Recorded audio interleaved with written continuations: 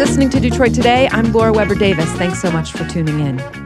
New Orleans Mayor Mitch Landrieu made national headlines last year when he had the Confederate statues in his old city removed.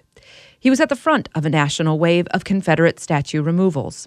That's as the South reconciles a history steeped in white supremacy and reverence for the defenders of slavery. Landrieu, a white man leading a majority black city, received a lot of attention for this speech on his decision to remove those statues. You see, New Orleans is truly a city of many nations, a melting pot, a bubbling cauldron of many cultures. There is no other place quite like it in the world that so eloquently exemplifies the uniquely American motto, e pluribus unum, out of many we are one. But there are also other truths about our city that we must confront. New Orleans was one of America's largest slave markets, a port where hundreds of thousands of souls were bought, sold, and shipped up the Mississippi River to lives of forced labor, of misery, of rape, and of torture. America was a place where nearly 4,000 of our fellow American citizens were lynched, 540 in Louisiana alone, where our courts enshrined separate but equal, where freedom riders were beaten to a bloody pulp. So when people say to me that the monuments in question are history, well, what I just described to you is our history as well. And it is a searing truth. And it immediately begs the question, why there are no slave ship monuments, no prominent markers on public land to remember the lynchings or the slave blocks, nothing to remember this long chapter of our lives of pain, of sacrifice, of shame, all of it happening on the soil of New Orleans. So for those self-appointed defenders of history and the monuments, they are eerily silent on what amounts to historical malfeasance, a lie by omission. There is a difference, you see, between remembrance of history and the reverence of it. For America, New Orleans, it has been a long and winding road, marked by tragedy and triumph, but we cannot be afraid of the truth. As President George W. Bush said at the dedication ceremony for the National Museum of African American History and Culture, and I quote, "A great nation does not hide its history. It faces its flaws, and it corrects them." Landrieu writes in his new book, In the Shadows of Statues, A White Southerner Confronts History, that the decision to remove the statues came with aggressive resistance. He even struggled to find contractors willing to remove Jefferson Davis and Robert E. Lee from their pedestals. But he did have them removed before he completes his second term in May of this year. Mitch Landrieu joins us today. Mayor Landrieu, welcome to Detroit Today. Great. Thank you for having me. So happy to be with you. Yeah, I wanted to start by talking about my husband and I, who were actually on vacation for celebrating our anniversary in New Orleans last year. And we happened to be in the city in that period of time between the removal of the Jefferson Davis statue and the Robert E. Lee statue. So it was an interesting time to be in the city, and we were riding the streetcar from the Garden District to the French Quarter, and we have to go around the Robert E. Lee statue. And it's cordoned off, and there wasn't actually anybody around it at the time, but it was all blocked off so people couldn't get to it. And I think the interesting part of it was that my husband is black, I am white, and although we reached the same conclusion about what needed to happen to the statues and that it was sort of a long time coming, it felt like it was landing on us in a very viscerally different way. And that there was something that struck him emotionally about the existence of that statue that didn't strike me the same way. And so as I'm reading your book, it occurs to me... Which was what? The way he was feeling about it or the way I was feeling about it? Well, either way. I don't know. I mean, it would be hard for me to describe what was going through his mind, but he felt there was a certain element of disgust, I guess, that while I was disgusted just as an American, it was bothersome to him. And my husband is not easily rattled, but I would say that he felt rattled seeing the statue.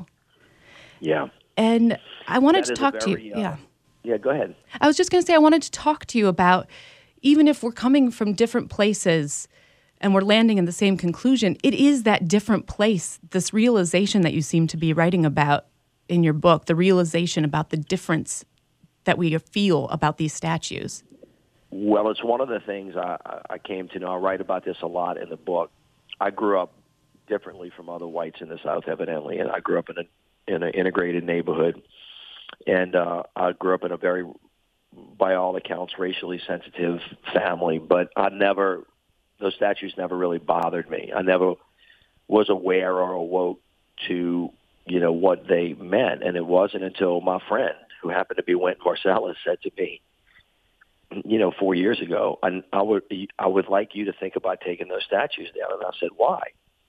And he said, well, do you know who put them up or why they're there? And then he said two other things. One, have you ever thought about looking at those things from my perspective? And two, did you know Louis Armstrong left here and never wanted to come back because of them? And that's when, really something changed in me. And I thought, well, let me try that. And if you had this experience with your husband that you've just enunciated, when you are an African-American, or you put yourself in an African-American shoes and you look at that monument, as you articulated that you just passed by, you were on the streetcar, which is the main thoroughfare going to the main circle. It is right there for everybody to see. It's not in some far-off place that people can go to if they want to explore the history of the Civil War. It is right in the center of everything, and it was put there on purpose.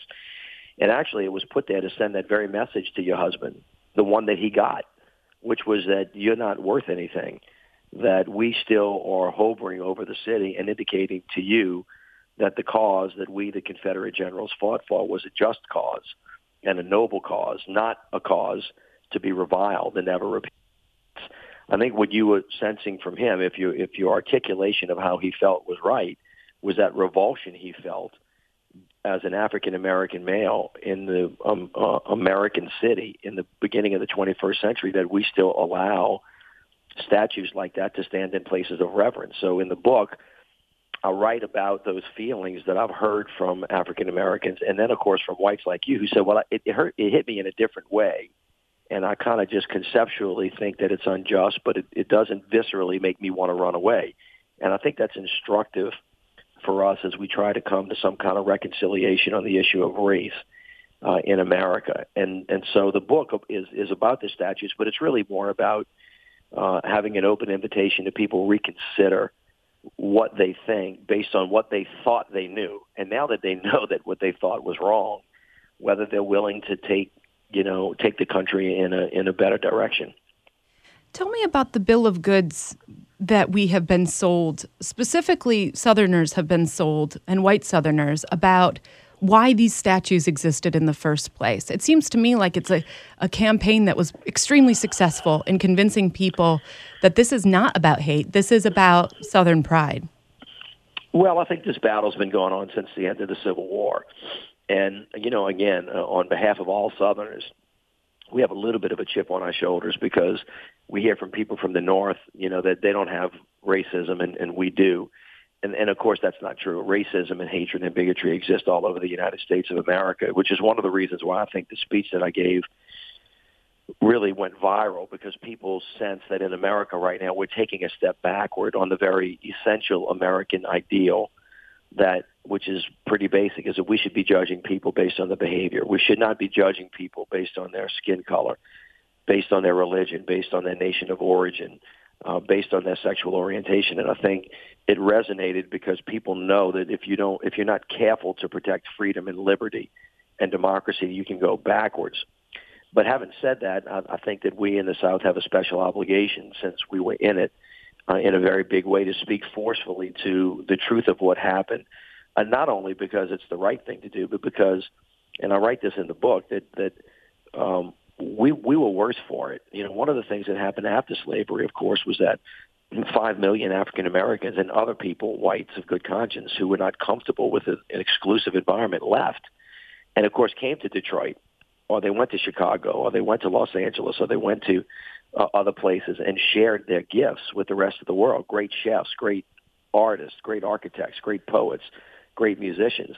And of course the South lost all of that valuable talent. And it was all based on the fact that even after the war occurred, the Confederacy, who lost it, wanted to continue to propagate the notion that the war was fought for a noble cause.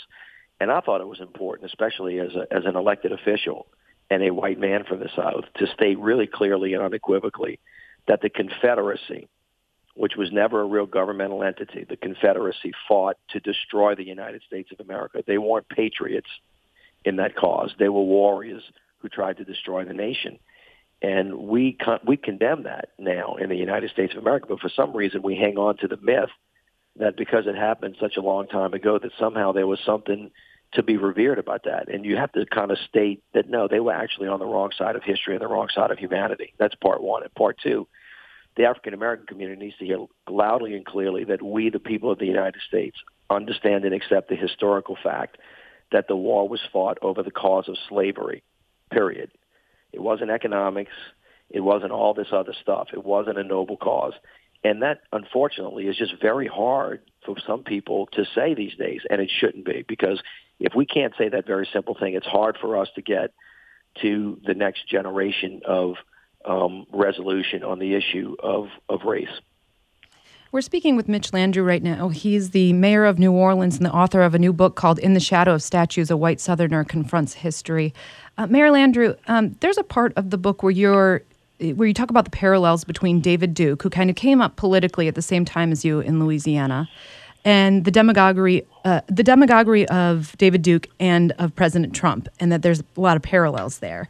And it occurs to me that maybe this is also a parallel with how we deal with race in this country, historically and in modern day, and that it used to be more overt, the way that you'd see from a David Duke. But even he has toned down his rhetoric, and that a lot of the racism we see today is so coded that sometimes it's hard for especially white people to see it for what it is. How do you get past that coded element that protects people from really discussing race and, as you say, going through it rather than around it or over it? Well, that's a great question, and it's a hard one to peel apart, which is why race is so difficult. So let me try to state with clarity a couple of things so people don't misunderstand what it is I'm trying to communicate. Number one, not everybody that voted for Donald Trump was a racist. There are many people that voted for him before they actually realized, what he was, because of what they thought his philosophy was, or because he communicated that he saw them when nobody else saw them. There were some people that voted for President Obama that changed and voted for him for other reasons. However, there was a clear number of people that were responding to what you were speaking to just a minute ago, which we call coded language. So the slogan, "Make America Great," is a slogan that makes everybody feel good. It's just when you put the comma and you say the word again, that comma and the word again, "Make America Great Again," sends shivers down the spines of people who immediately say, well, wait. That means we're going to go back. Where do you want to go back to? When was America great? And when you start throwing the time frames in there, it was when people were horribly oppressed. And that comma again thing is what we call in the South a dog whistle. And people who are haters and who are racist and who tend towards white supremacy, they hear that and then they come out of the woods. Literally, when President Trump started running, David Duke resurrected himself again. White supremacists avowedly came out now. They weren't hiding anymore. And so what I was speaking to in the book is a notion that what's happening on the national level in some quarters of this country happened in Louisiana back in the 90s, and then, of course, back in the 30s, and we've seen this before. And when that occurs, when people who are avowedly white supremacists step out and begin to talk about white supremacy, you have to say that, look, in America, we have a lot of room for people that think differently. We can take a conservative approach to government and finances, or a liberal approach, and we can fight every day because, in democracy, the battle is in the marketplace of ideas. But one thing we cannot accept, we will not countenance, we will not go back to, is this notion that whites somehow reign supreme to African Americans or Hispanics are people from other countries that may cause some people some concern. And Donald Trump has trafficked in that a bit. You saw after the Charlottesville incident, this false equivocation, his unwillingness to call out David Duke, and that is inappropriate. And when that happens, irrespective of what you might think about his position on trade or anything else, you have to say, Mr. President, that is a code for it's okay to hate, and we can't do that in America. That's not who we are. Well, pardon me. This book, it's a really excellent memoir and sort of concentration or a dissertation on your thoughts about race. But it does occur to me that your second term is about to end as mayor of New Orleans, and though I've heard you say a couple times you aren't thinking about running for president, the type of rhetoric you use at certain points in the book, including calling out President Trump, makes me believe that perhaps you are considering either that track or another elected office position in the future. What are your thoughts about your future now? Well, I want to just push back on that notion for a second. Sure. I gave the speech that I gave years ago to speak specifically to things I heard, things I saw, and things I felt I needed to testify to that I was able to discern because I was the mayor of a major American city. And in the United States of America, sometimes we always wait on the president and who that person is to direct where we're going. My theory is that there are lots of people who, through their personal action, through their civic action, through whatever office they may be serving on a smaller level, can move the country in dramatic ways. And so I was trying to speak really to that. The book is as you said, it's not a dissertation, but it really is a plea. It's an invitation to Americans to open their mind. It's not intended to be a stepping stone anywhere. It's just an attempt to try to see things that I couldn't see and to try to help guide people to where they had a hard time getting. As you noticed, I'm at the end of a 30-year term. I served 16 years in the legislature.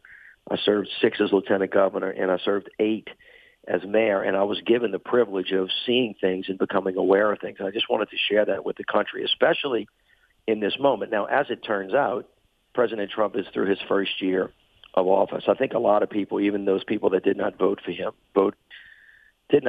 hoped that the office would form him better than it has formed him. But it's become clear that for some reason, and I think is inexplicable to many people, that he continues to govern in an incendiary way. You can't say things like all Mexicans are rapists, or all immigrants are criminals, or all people that come from Africa or Haiti come from asshole countries without people hearing that what you intend to do is to judge me by my race, my creed, my color. And that's weird. That's just not who we are. And I think people are dispirited at the moment. And so what's happening in an unusual way is that something that occurred in New Orleans years ago is began to resonate around the country. It's worth taking a moment to think about, and it's worth, folks hopefully reading the book and many other books that have been written and the work of many other people and beginning to have a moment where we start to become, that aspirational thing that we all think about, that more perfect union. Everybody knows we're not going to get there, but it is important to note when we're moving forward and when we're moving backward. And, we're having a moment now where, in my opinion, we're moving backward. And as a country, either politically or socially or spiritually, we have to stop and think about what it is that we're doing, because the country will be worse off for it if we don't. Well, in your life of public service now, if the country yearns and calls for something to move forward and you are the right person to lead that charge, would you not consider challenging perhaps Donald Trump in the voting booth as well as well, go ahead. Let me see if I can answer that question and not be disingenuous about it. It's not my intent to do that. I'm not planning to do that.